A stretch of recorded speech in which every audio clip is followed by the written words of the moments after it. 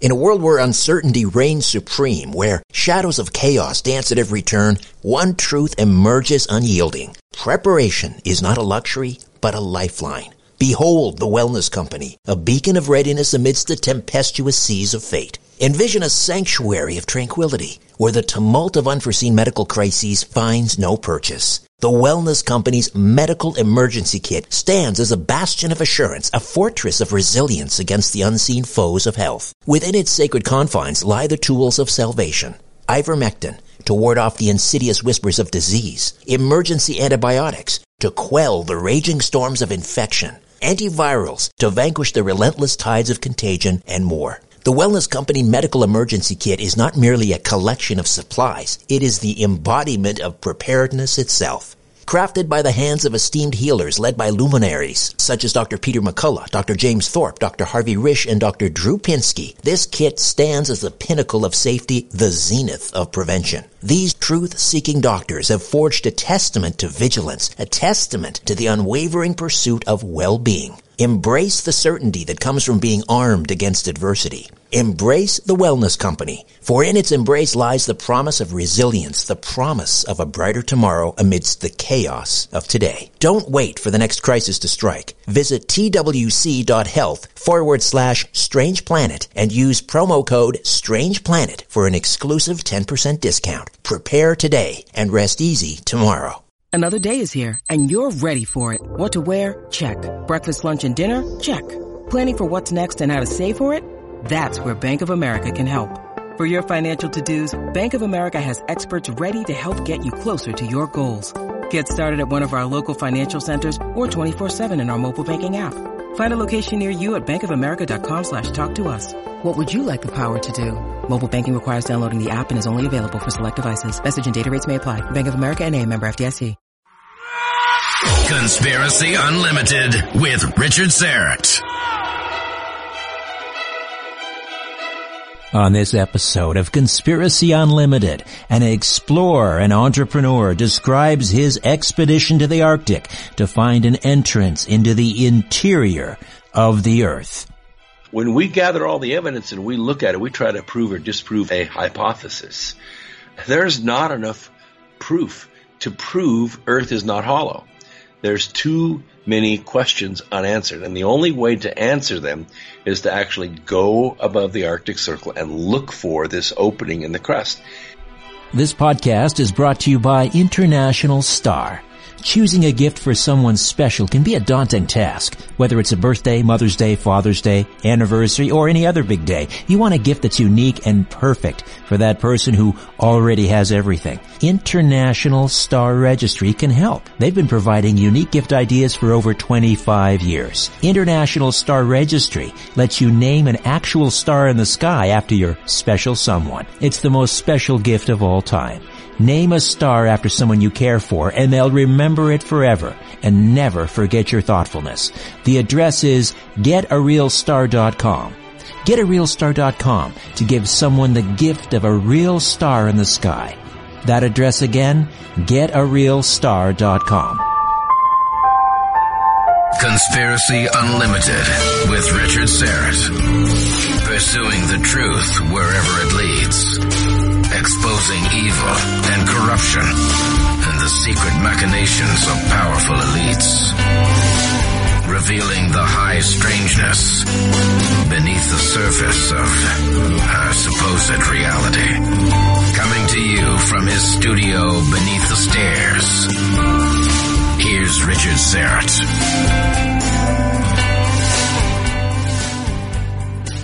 So the other day, I'm homeschooling, and one of my twin boys asks me if the Earth is hollow. And I thought, wow, that's a cool question. I can't say for sure that it is, and I can't say for sure that it's not. Why do you ask?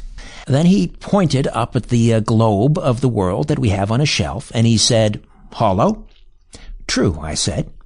Then he said, if the Earth were solid, how would it maintain its orbit? And then I came up with what I thought was a brilliant response. Oh, look, it's time for recess. But seriously, do planets form as hollow spheres rather than as solid balls? Is our Earth hollow, and is the interior of our Earth inhabited? If so, By what or whom? You know, we can actually blame the hollow earth theory on Sir Edmund Halley, the astronomer who discovered Halley's Comet. Back in 1672, he wrote a theory that the earth was a series of shells. We live on the outer shell. Under the crust comes a hollow space filled with air, then the next shell, another air space, another shell, more air, and finally the Earth's core, he wrote. And he believed that the three air spaces were capable of supporting life and were lit up continuously by what he called luminous air. He also believed these inner Earths were inhabited by people and animals. Well, the North Pole Inner Earth Expedition is arguably the most innovative and courageous exploration effort in modern times. At present, we are not able to go to the moon. We're probably decades away from manned exploration to Mars. But this expedition to the North Pole region in search of an entrance into the interior of the Earth is possible and within reach. Brooks Agnew is a multi-patented electrical engineer and a 6-time Amazon best-selling author of 9 books. He's widely featured in numerous scientific documentaries. He's an internationally acclaimed lecturer on energy, manufacturing, and quality improvement while working with numerous Fortune 100 companies. He's been the host of X Squared Radio for 13 years and currently serves as the CEO of an electric truck manufacturing company in North Carolina. For over a decade, he has been heavily involved in researching and planning an expedition to the North Pole in search of an opening into the interior of the Earth. Brooks Agnew, welcome to Conspiracy Unlimited. How are you? I am doing great, Richard. It's good to hear from you. Likewise. It's been a while. I think 2011 we were trying to figure out when we did that episode for my television show, The Conspiracy Show. Oh, that's right. You've been busy writing, my friend. You've got this book about the rise of the Clinton crime family, Charm Favor. Do you want to spend a couple of minutes telling us about that? Yeah. It kind of came at me from the side. Of course, you know, I do X Squared Radio every Sunday evening, and I kind of talk about what I want to talk about. And I've just noticed over the last, I don't know, maybe 8 or 9 years, this has really gotten corrupt. So when I was writing the Birth Trilogy, which was 2015, one of the things that came out in that book was this overwhelming kind of dark side. It was almost supernatural in the way that these individuals seem to operate, that they can take money, they can flout the law, they can lie in front of Congress, they can do virtually anything they want to do, and nothing happens to them. They never get arrested. So I finished the Birth Trilogy in January, and I had some notes laying around that I did not include in the trilogy because that was more or less a book about the origin and destiny of the Earth, and it was designed to give people a really high spiritual experience at the same time, you know, being a white knuckle ride and action adventure, big screen, CGI and print. So I had these notes laying around, and I started looking through them, and I said, I wonder what happens if I put these in chronological order. And wow, I mean, the whites of my eyes were showing big time, because when I started putting all the notes in order, I noticed a definite sense of planning. And it wasn't a sense of planning for 30 years or 40 years. It was a sense of planning for about 200 years. And, you know, men, men are very egotistical animals, even from father to son, and certainly from grandfather to grandson. The fork in the road is definitely taken with each generation. But that was not the case when I put these notes together. What I saw was a very concerted, concentrated, focused effort to take America apart, to try to beat America. It went to war 3 times. It assassinated a couple of presidents. It killed congressmen. It killed senators. It took the lives of 8 Russian diplomats in about a 4-month period, rapid succession, right as the 2016 election was winding up. I'm a statistician by my day job. I'm a Six Sigma Master Black Belt, so I crunch numbers every day for the Fortune 500 and help them become more efficient. And I couldn't help myself. I had to go through the polling results of the 2016 election to find out what the heck went wrong. Why did this happen? While I was putting the poll numbers together, that virtually every news station, every radio station, every newspaper was saying that Hillary had a 98% chance of winning. What I was seeing on TV was something completely different. I saw Trump pulling in 20, 30,000 people per rally. There were 10,000 people standing outside. There were 50,000 people watching it live on YouTube. And I went, wait a minute. There's a lot of energy here that's not showing up in those polls. So I decided to try to do a demographic study. Why are they missing it so badly? And then I started looking at the operating papers of most of the pollsters. They call landlines. Mm-hmm. They call landlines because they need demographic information. This person lives at this address in this voting district. It's not like, I have a Charlotte area code on my cell phone, but I'm currently working in Chicago. Well, they don't want to talk to me in Chicago. They want to talk to me in Charlotte. So they call landlines. Well, people that have landlines are over 60 years old. They own their own home. They're in a completely different demographic. Plus, in 2012, when this actually worked, there was no such thing as a smartphone. People had cell phones, but you didn't have smartphones. In 2016, everybody, even elderly people, have smartphones. And they're not getting their news on cable or on satellite. They're getting their news on their phone. They're reading Drudge Report, Breitbart, WorldNet Daily, Newsmax, You, Me. I mean, they're getting their news from alternative sources. And they're making up their own minds. So I said, okay, I'm going to survey 1,000 smartphone owners and see how they're going to vote. 85% of them were voting for Trump. I went, uh-oh. So I figured 78% of the people, about 22% of the people have landlines. 78% of the people have smartphones. So 85% of 78% comes out to 314 electoral votes. That's what I calculated. Mm-hmm. He won 305. So where did the 9 show up? New Mexico. So I went to New Mexico, not physically, but electronically, looked at the voting, the way it was stratified out in the state. There were 3 counties that swung the state Democratic. There were 3 counties that swung the state Democratic, and each one of them had more Democrat votes than they have registered Democrats.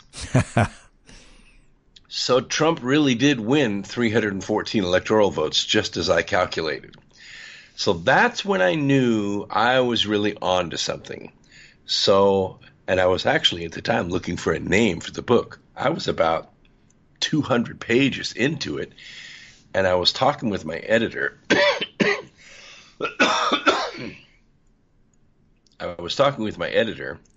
And she said, I was watching James Comey, and he was answering some questions before Congress, and he was talking and everything, but he wasn't saying anything. They would ask him questions, and he would just walk around the question like it wasn't even there. And they would just nod their heads like, oh, sure, okay, that's great. And they would just go on to the next question.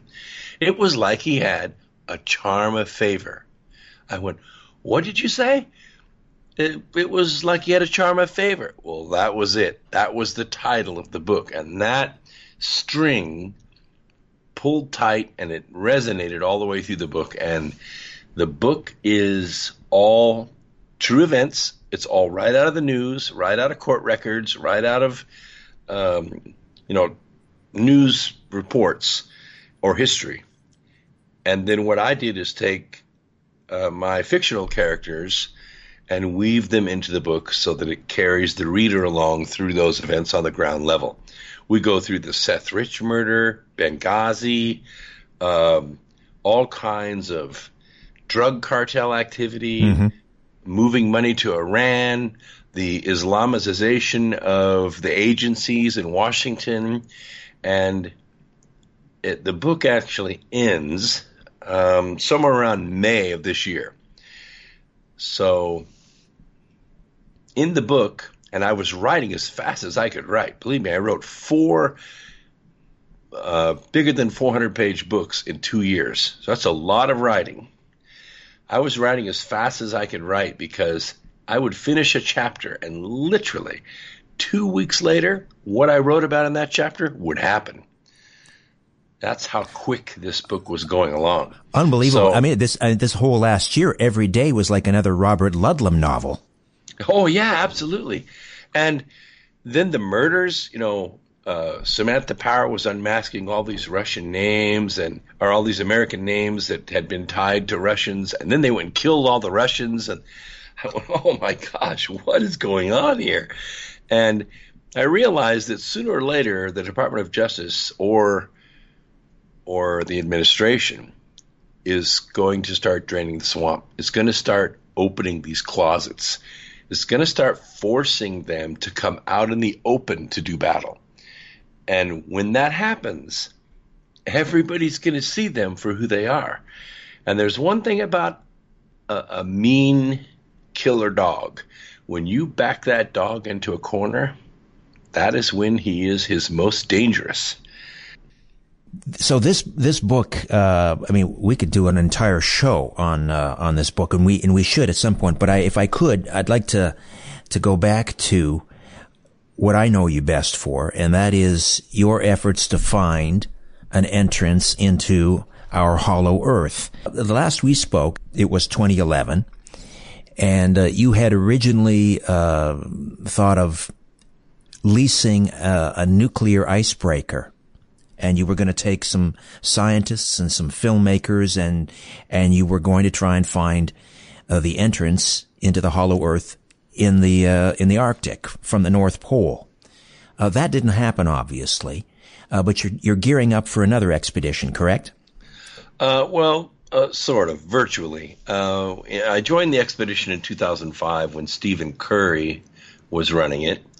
He unfortunately got taken out by rapid onset brain cancer, the same thing that John McCain has, except that John McCain has access to a lot better health care than Steve did, because it took Stephen like 4 months. He was gone. So I kind of figured, well, that was a nice idea. But then a few months later in the fall, the group that was working with him called me up and said, look, you're used to doing big projects. You do multi-million-dollar launches all the time. Why don't you take over the expedition and see if you can't get it launched? I said, okay. So I gave it some thought and realized that the business model that they had, which was basically to sell 100 seats to rich tourists, and then, the 4 of them were going to try to take advantage of that money and get aboard the boat and maybe, take some film and see if they could see an opening. I said, why don't we approach this from a different standpoint? Why don't we go to the top universities that are studying this phenomenon and let's invite them to send 2 grad students and we'll pay their way. Then we'll bring a professional film crew on. We'll run it like a reality program. We'll have 70 scientists, 20 film crew, and 10 of our staff members to kind of coordinate everything and make sure, nothing gets packed off to the universities without us getting a copy of it. And let's look for things that make sense, like the crystallinity of 2 oceans that might be mixing together somewhere up in the Arctic. Maybe magnetometry or atmospheric measurements, or maybe even samples off the seafloor or microbial samples, all kinds of things that we could prove or disprove that there's some kind of opening in the crust that goes to a subterranean ocean. Because Washington University, Dr. Y. Sessions and his grad students had already published their paper that they had, through analyzing 600,000 seismograms, these printouts from earthquakes that the seismographs gather, sort of like a CAT scan of the Earth. they determined that there was another ocean underneath the Atlantic Ocean, underneath the crust. I had no idea that major universities were actually studying this. Oh, sure, yeah. We had Harvard, MIT, Stanford University, Washington University, Cambridge. We had a group out of Tokyo, and I cannot remember who they were with. We published a pilot film, and we ran it in the Genes of Galileo contest in Tokyo, and we won. We had 17 million viewers in one night. And I mean, there was a tremendous following for this. So when you met me in 2011, the economy was, I mean, it was like a wasteland out there. There was no investment in anything. No, it was flatlining. It was absolutely flatlined. So we kept setting our sights for the following summer, and then the following summer, and then the Yamal was taken apart. It was retired. This was the icebreaker that you were going to lease. Right. That was one of the icebreakers. And the next one was the Captain Kalibnikov. It went into the chop shop. The next one was the 50 Years of Glory, and it was probably 35 years old at the time. And the Russians have just launched a brand new icebreaker, bigger, faster, brand spanking new. It's called the Arctica. And it's nuclear powered, and it's Murmansk shipping company, not Minsk. Ah, right. But we'll be sailing from there to Helsinki, and then from Helsinki we'll go out the 10 days in this area of about 10,000 square miles to see if we can find this oceanic depression, this anomaly that so many mariners have reported. And you have the funds already to go and raised to lease this vessel? No, that was the main problem. It went from about $2.1 million in 2008. It's now up to about $3.6 million to make that same venture. That is way more money that's ever been spent on any expedition except maybe going to the moon. So financially, it's probably not possible. And of course, we went to all the big cable companies, and truth be known, they're just resellers. They most of the stuff that they do is animated. They might spend $10,000 per episode, and that's about it. I mean, the most expensive show they produce is the one where the guys are fishing for Alaskan king crab off the Pacific Northwest. That's the most expensive show they produce. Everything else is way, way less expensive than that. But we went to all of them, and they said, "Oh, we'd love to show the program when it's done." Mm-hmm. And they didn't even want to let us use their logos in the advertisements to go looking for money. They didn't want that. So we decided to back off of the big screen, and we decided to go for the small screen. And I don't mean the TV. I mean the phone, the pad. So we're now talking to the folks at Netflix. And Netflix is highly interested in doing a 13-piece series, which will consist of all the data that I've collected since 2004 on this, which is probably more than anybody else on the planet. And it incorporates a lot of work of predecessors before me. But I've been to 9 nations now following this myth. We've taken film, we've done interviews, we've taken samples. It's incredible, the stuff that we have accumulated. And still, we cannot prove that Earth is made the way the current geology says it's made, that we live on this molten ball floating through space, and we live on these tectonic plates like, cornflakes in a bowl of milk. That's the best analogy I can use. So you're more convinced than ever that this is a hollow Earth? No, I'm more convinced than ever that the question is legitimate. I'm a scientist. People say, well, you believe in hollow Earth. No, I don't believe ever in my life have I ever said that. You can't find any tape or writing where I say that. What I do believe in is science and the scientific method. So when we gather all the evidence and we look at it, we try to prove or disprove a hypothesis.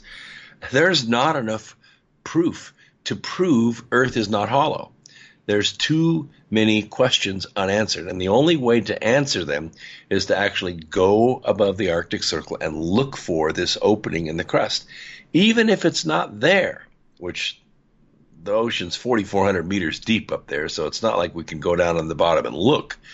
But even if the opening is not there, we don't find it. It doesn't mean that planets don't form as hollow spheres. We have plenty of examples of that since 2011 that we've found in our own solar system of hollow spheres. Oh, really? In space. Well, sure. was it Sir Edmund Halley was the founder of, or the namesake of Halley's Comet? He believed that celestial bodies, planets, were formed as hollow spheres, correct?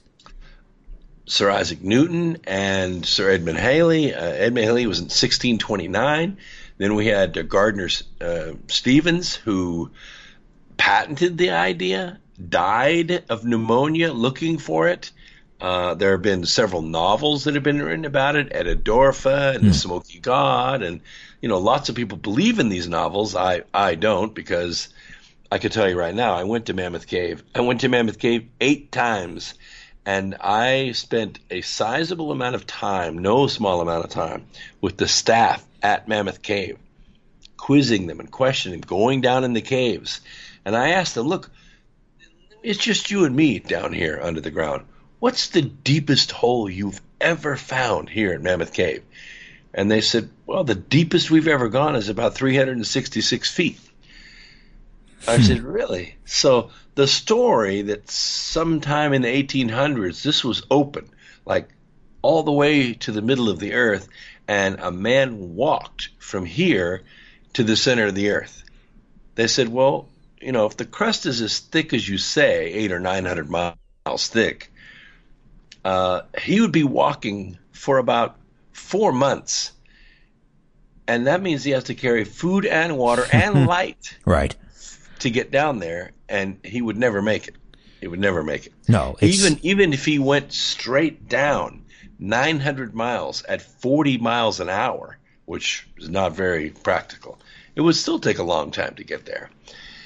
So no, that's not where the opening is, obviously. Right. But what do you make, or what are your thoughts on Sir Richard Admiral Byrd's a supposed journal that he saw an opening while flying over the South Pole?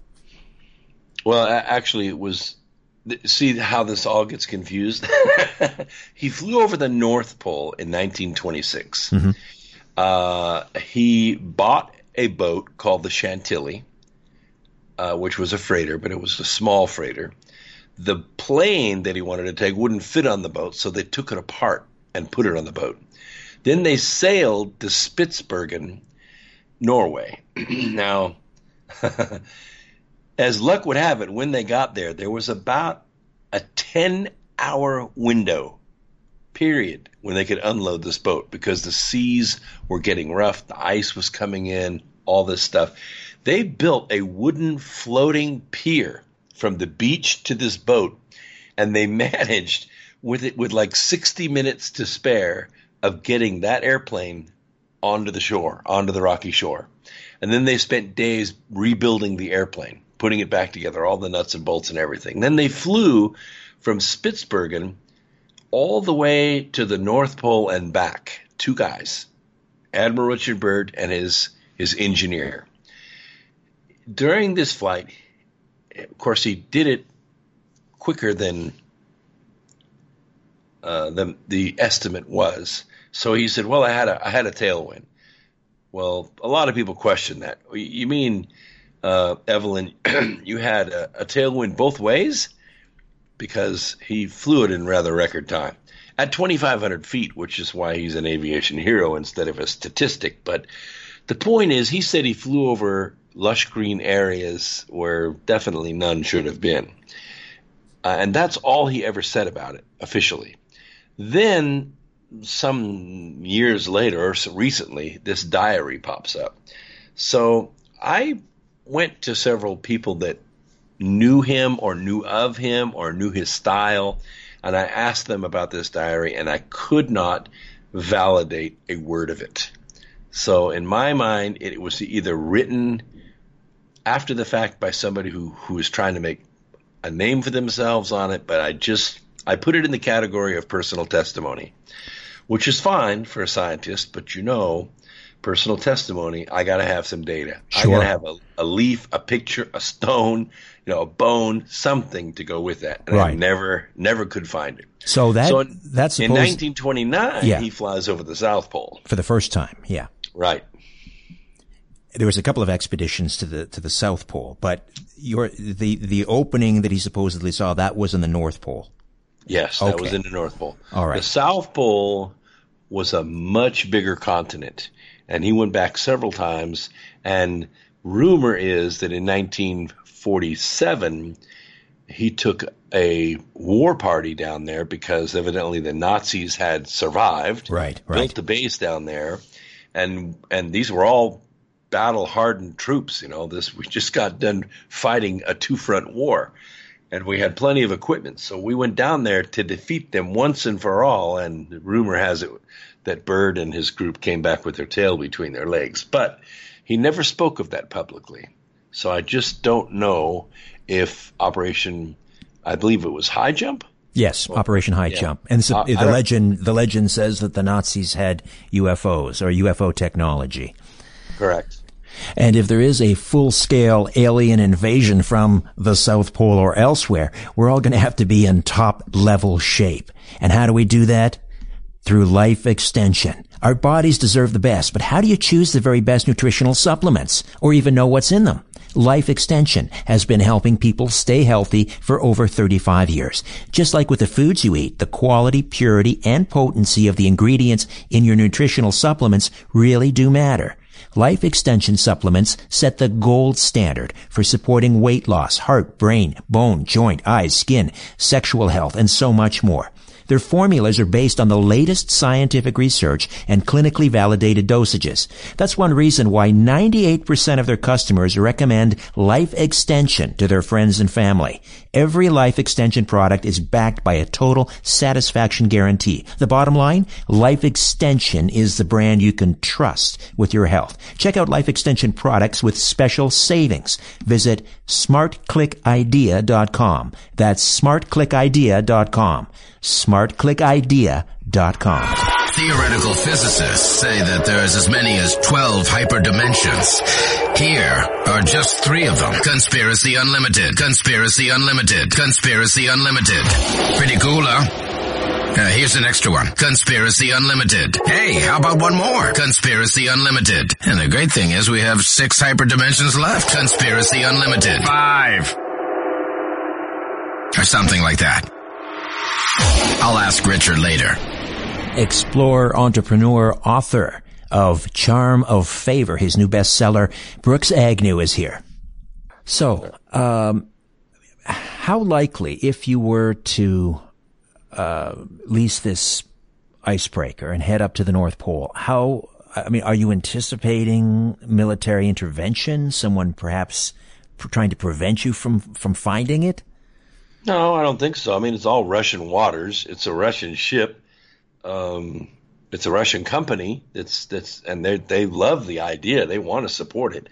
There are just costs, for 125 crewmen to run for 15 days. There are costs of running this ship. And it has a 3.5-year fuel supply, which is expensive.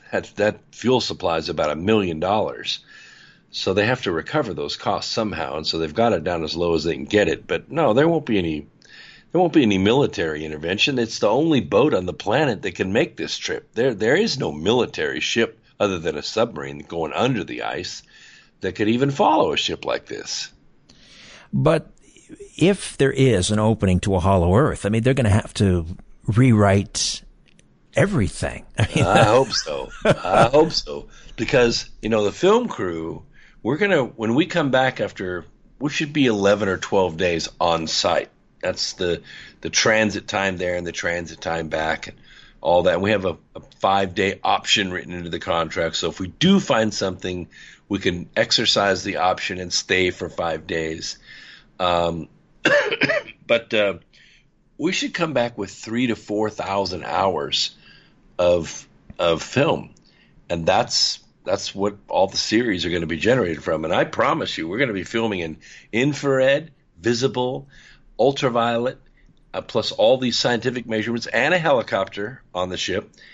And if we see something, it's going to go live. Well, almost live. We can't get access to a satellite, but just a few minutes a day. So we're going to packet everything, and then we'll upload it, and it will download to both continents, and everyone will kind of see it live. Every 2 hours or so, the satellite goes over and we'll upload a packet. So maybe 2 hours worth of stuff. So it will almost be live. And if there is an opening, I'm asking you to speculate here a little bit, but how do you see it? I mean, what's it going to look like? That's a tremendous question. I mean, it could be very small. It could just be in the crust, and we could be dealing with like a whirlpool of water going around that's treacherous enough. I don't know.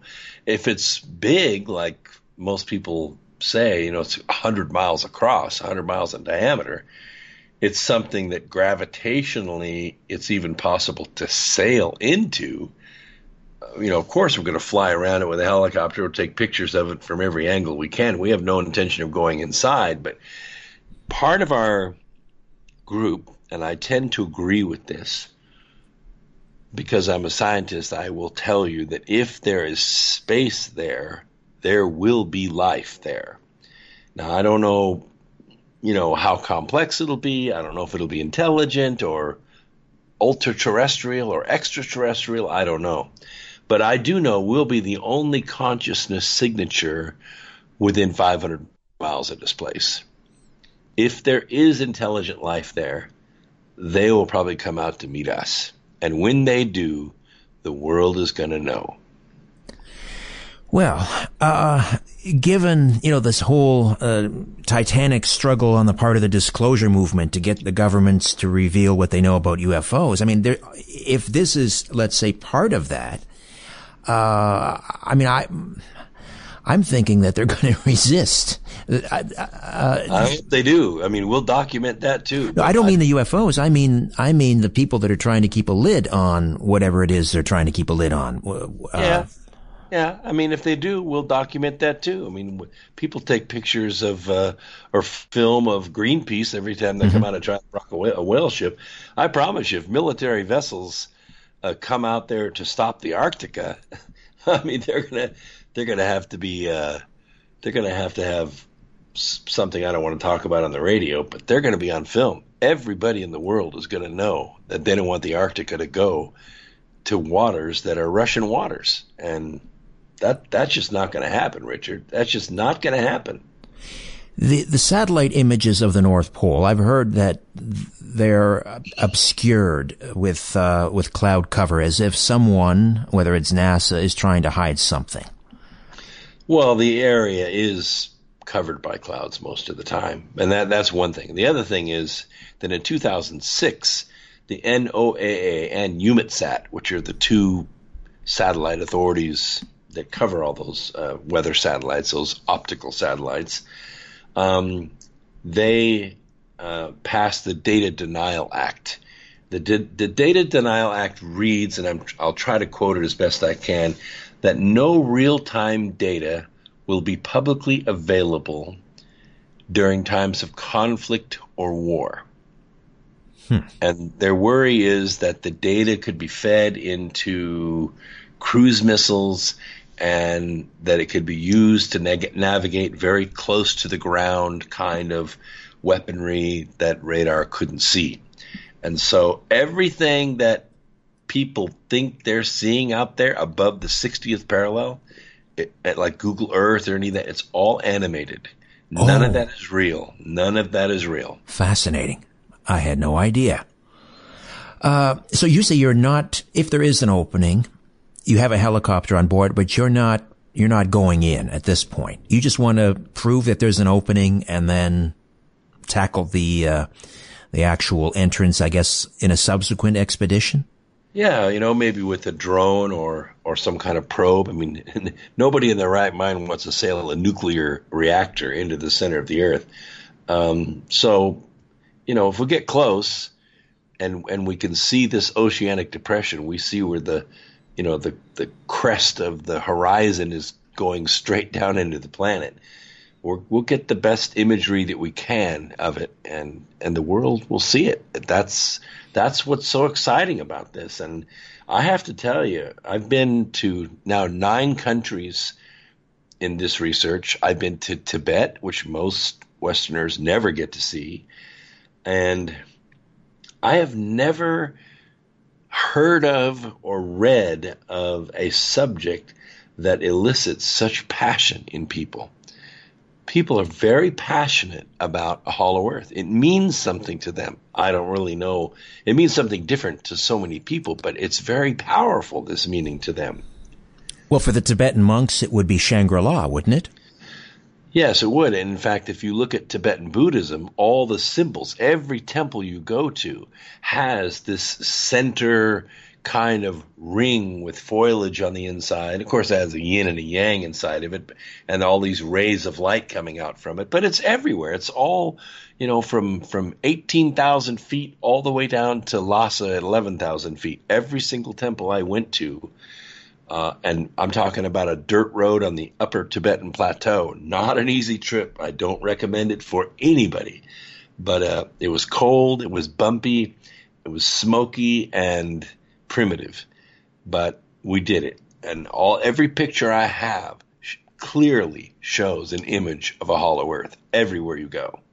Is that why you were in Tibet? You were looking for, I don't know, evidence in ancient scripts or texts? Not so much the texts. Those are maybe go back to 1200, 1300. But the structures, the stupas, the things that were in this cellar underneath the Patala, which that's a remarkable story how we even made it down there. This stuff was built in the 7th century. I mean, most of the Chinese, just want to lock it away. They don't want the world to even know it's there. All this stuff, the layout of the Milky Way galaxy was sitting there on the floor underneath the Patala with a big turquoise stone in the center of it. It was kind of funny because I went down the stairs and I turned my light on. There were 4 of us, including my Tibetan guide, and I stepped out onto it, and it's a huge, like 12-foot diameter swastika in the stone on the floor. And I went, wow, what's a swastika doing here? And my guide says, that's not a swastika. That's the Milky Way galaxy. That's the symbol of the Milky Way galaxy. This is where the Nazis got that symbol. Oh, this was built in the year 646. It was built in the year 646. So in that room, and it's a really tall ceiling. I say the ceiling is probably 50 feet. Yeah, about 50 feet. So as I'm swinging my light around on the inside, I catch this gold kind of shimmer, and I flash my light up on it, and this thing is sitting there, and he calls it a stupa, and in it is a depiction of a Panchen Lama that's in this kind of rainbow chamber that's lined with sapphires, and this thing is all gold-plated, this entire thing. And he said it's a stupa, and it points to the ceiling, and on the ceiling they have this 4-dimensional mandala, this Stargate kind of thing. And he says, see, the idea is that you bury the soul, or bury the body of the Panchen Lama, and the soul is transmuted or sent through this 4-dimensional Stargate to the next dimension. And I stood back and looked at it. I said, well, I know you're calling this a stupa, but it looks like a Tesla coil to me. I mean, and so I brought the pictures. I took pictures of it. I brought them back to the States, and I dug up my pictures of the Tesla coil, and danged if they didn't overlay perfectly. Even the wings coming down from the top to the sides had ribbons wrapped around them, red, white, blue, and yellow ribbons. And the ribbons were actually stylized electricity. So I thought to myself, wait a minute. 646, these guys built this thing. By the way, this structure is priceless. I have no idea. It could be worth $500 million. And this is under the palace which was home to the Dalai Lama. No, this is under the Patala. The Dalai Lama's home is in Lhasa, but it's several blocks away. I've been to his home too. It's rather humble. The Potala is like a temple. And Okay. Up until like 140 years ago, it was the tallest building in the world. It's enormous, but this structure's underneath there, locked, behind doors with chains. So I thought to myself, wait a minute, the Tibetans saw this and they built this stupa, and they said that it could transmit souls through dimensions. Nikola Tesla saw this, but he used his skills to build it with coils of copper and use electricity. They both saw the same thing. They both got the same image, but they handled it in different ways. Interesting that later Tesla would attempt to contact the other side. Like Edison, he was building a sort of a communication device to talk with this other dimension. I guess he called it the spirit world. But so what do you think that, if anything, has to do with a hollow earth? Well, there's an aspect to this hollow earth that is multidimensional. That is to say, a lot of people say, well, you're not going to be admitted to this because there's a dimensional gate to it. You have to be admitted. And to that I simply reply, look, if you've been as far as I've been and heard the things that I've heard from people that don't know me from anybody, that just come up to me and say, listen, I have a message for you. It's from these 8 whales. And they told me this story. I wrote it down. I have it in my lab notebook, not 5 feet from me. I very humbly have been invited to do this. And that's why I've never dropped it. It's been over 10 years, 12 years. Yeah, long road. Since I was handed these reins. And, people that know me, the reason that I do what I do for the big 3 and for so many of the Fortune 500 companies is I never give up. I specialize in the impossible. And believe me, if they could figure it out, they could solve it, they would have. And when they can't, then they call me and I come in. And somehow I just have a way of sticking with it or seeing through the numbers, and I'm a good enough mathematician, I can figure it out. But this is the one project that I have not finished in my life. And I'm not a person that likes to not finish stuff. What does your heart say? What does your gut say? I know you're a scientist, but what do you think if you ever get inside the hollow earth? What do you think you're going to see? What might it look like based on what you've read, ancient legends, people that you've talked to? Well, there's the little boy side of me that wants it, because I have to realize the Earth's been here a long time, 3.5 billion years in present form, more or less, give or take a 30 degrees mean temperature. And to think that we're the only sentient beings that have ever been on this planet is just ridiculous. I know too much. I know too many people, not the least of which is Michael Cremo, who have factual evidence that I've held in my hands that man or something like man has been on this planet as old as 500 million years ago. That's predates any kind of history we can imagine. I have to think that at some time or another there was some cataclysmic event on the surface that precluded large populations from surviving on the surface. In Egypt, I ran across a manuscript that Seti had translated when she was alive. And I took a picture of it because I didn't think people would believe me, because there's only one copy of this and it happened to be in Hani El-Zani's house because it was a handwritten translation that she had made. And it said that the ancients escaped into the earth. Now, that could mean that they went into caves. That's how the Jews survived multiple occupations, from the Babylonians on back. There's all kinds of caves and tunnels underneath Jerusalem, and that's how they survived.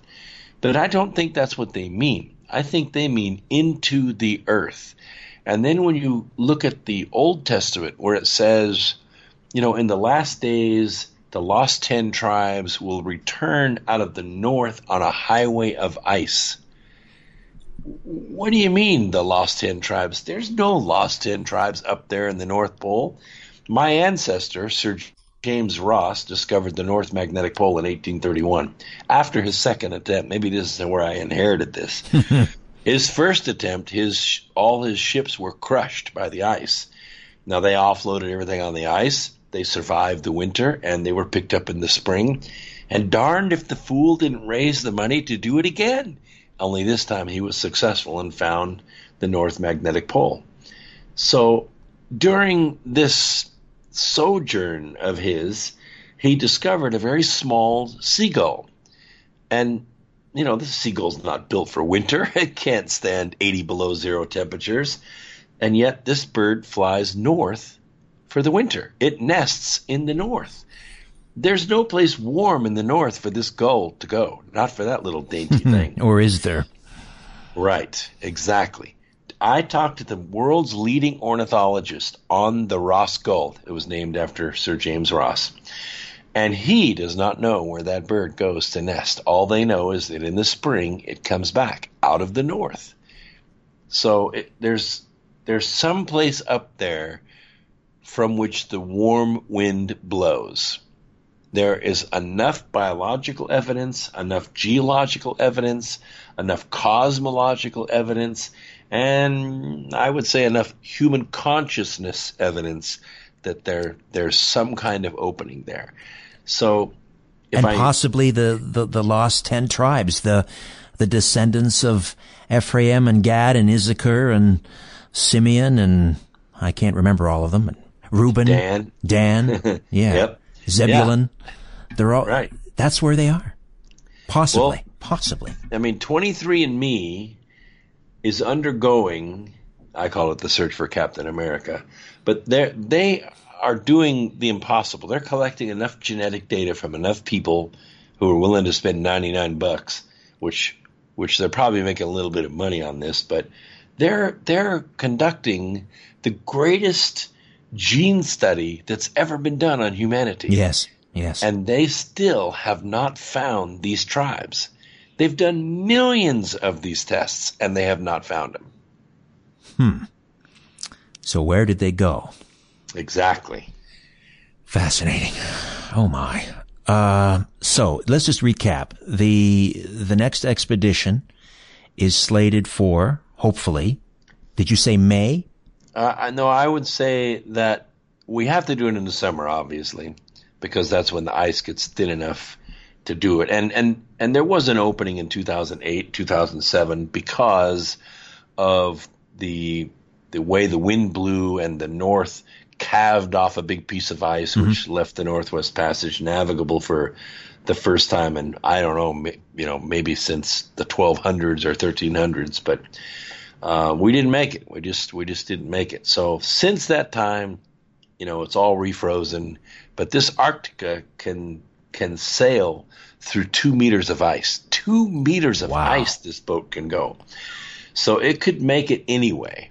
And I'm confident it's the only boat on the planet that can do this. The Norwegians can't even get close. They won't even get above the 86th parallel. Or I'm sorry, 84th parallel. They have ice-rated hulls, but not ice breakers. This is a boat that the hull is designed to break ice. It rides up on the ice and smashes through it using two 75,000 horsepower nuclear electric motors. So you asked me what I hope that we can find. I hope that we can find not only that there's an opening, but that it is, at least in some respects, habitable. Maybe you have to have another environment. I mean, heck, we have to have an environment. We don't spend more than, 15% of our time outside? The rest of the time we're in shelter? Right. So, why would we expect them to be any different? And maybe they don't have the ability to take solar radiation the way we do because they've been down there for so long. Maybe it's been bred out of them, so they can't live on the surface. So I don't know. there are so many unanswered questions. It just excites me as a scientist. I want to try to answer them. So again, hopefully this summer. No, it's not going to happen this summer. Not this summer. No, but what we are going to do is go through all of the research we've already done and try to do the 13-piece series on Netflix. Now, that should generate enough revenue right, that we can then attract investors and go for this. Because even if we find nothing, it's going to make one hell of a reality program, let me tell you. Oh, yes. I'd watch that over Deadliest Catch. I'll tell you that much. That's not a bad show, but... Well, they actually find crabs, though. What's the other one? The Legend of Skull Island? Yes. Or whatever. Oak Island. Oak Island. Oh, yes. My gosh. That's the boringest thing I've ever seen in my life. And it's still on TV. Yeah. Yours would make those look pretty weak, for sure. Well, Everest gets climbed about every other year, and somebody makes a movie about it. Mm-hmm. This is going to blow all those movies away. You got that right. All right, Brooks. Well, thank you for the update. It's always fascinating. I always learn so much whenever we talk. Thank you so much. Well, let's not wait so many years before the next one. Absolutely. No, we'll. I'm going to get you on my my weekly radio show as well, and we'll drill further. We'll drill further down. Awesome, because I graduated first in my class alphabetically. Wish I could say that. All right, my friend. Take care. Thank you. Bye-bye. Bye-bye. Explorer Brooks Agnew. That guy should be a charter member of the League of Extraordinary Gentlemen. Well, it's just about time to dim the lights in my little studio beneath the stairs, but before we do that, I want, of course, give you a heads up on what's coming up on the next episode of Conspiracy Unlimited. But before that, just a reminder that if you want to get in on the weekly draw and a chance to win my Strange Planet CDs, here's all you have to do. Simply rate and review this podcast. Also subscribe if you haven't already done so. Rate and review it, and then grab a screenshot of that, and then email it to me at richardsyrett1@gmail.com. Richard Syrett, SYRETT, the numeral 1, @gmail.com. Don't forget to include your full name and your mailing address, and I draw a name every Friday, and good luck to you. Well, February is almost gone. How's your weight loss program going? Unfortunately, the commitment to weight loss often fades. Many people simply give up in the first 90 days. The key is having the right mindset. Getting thin and staying that way lies in our thought processes, and hypnotherapy can make all the difference. Now, clinical hypnotherapist Dr. Stephen G. Jones has created a set of 5 audio hypnotic sessions that apply the power of hypnosis to reprogram the mind and replace bad habits with vibrant, positive, new habits, and help you achieve natural and long-lasting weight loss. Weight loss hypnotherapy really works, and it's available now at a special discount. Isn't it time to lose those extra pounds? Check out weight loss hypnotherapy right now at smartclicksavings.com. That's smartclicksavings.com. Coming up next time on Conspiracy Unlimited, is an alien satellite in retrograde orbit around the Earth? Billy Carson from Forbidden Knowledge on The Black Knight. Until next time, I'm Richard Syrett. So long for now. A new Conspiracy Unlimited with Richard Syrett drops every Monday, Wednesday, and Friday at conspiracyunlimitedpodcast.com. Blow your mind. That is all for now. Oh, and remember to share and give a 5-star review because we have huge egos and need love. We're like cats. We need constant petting.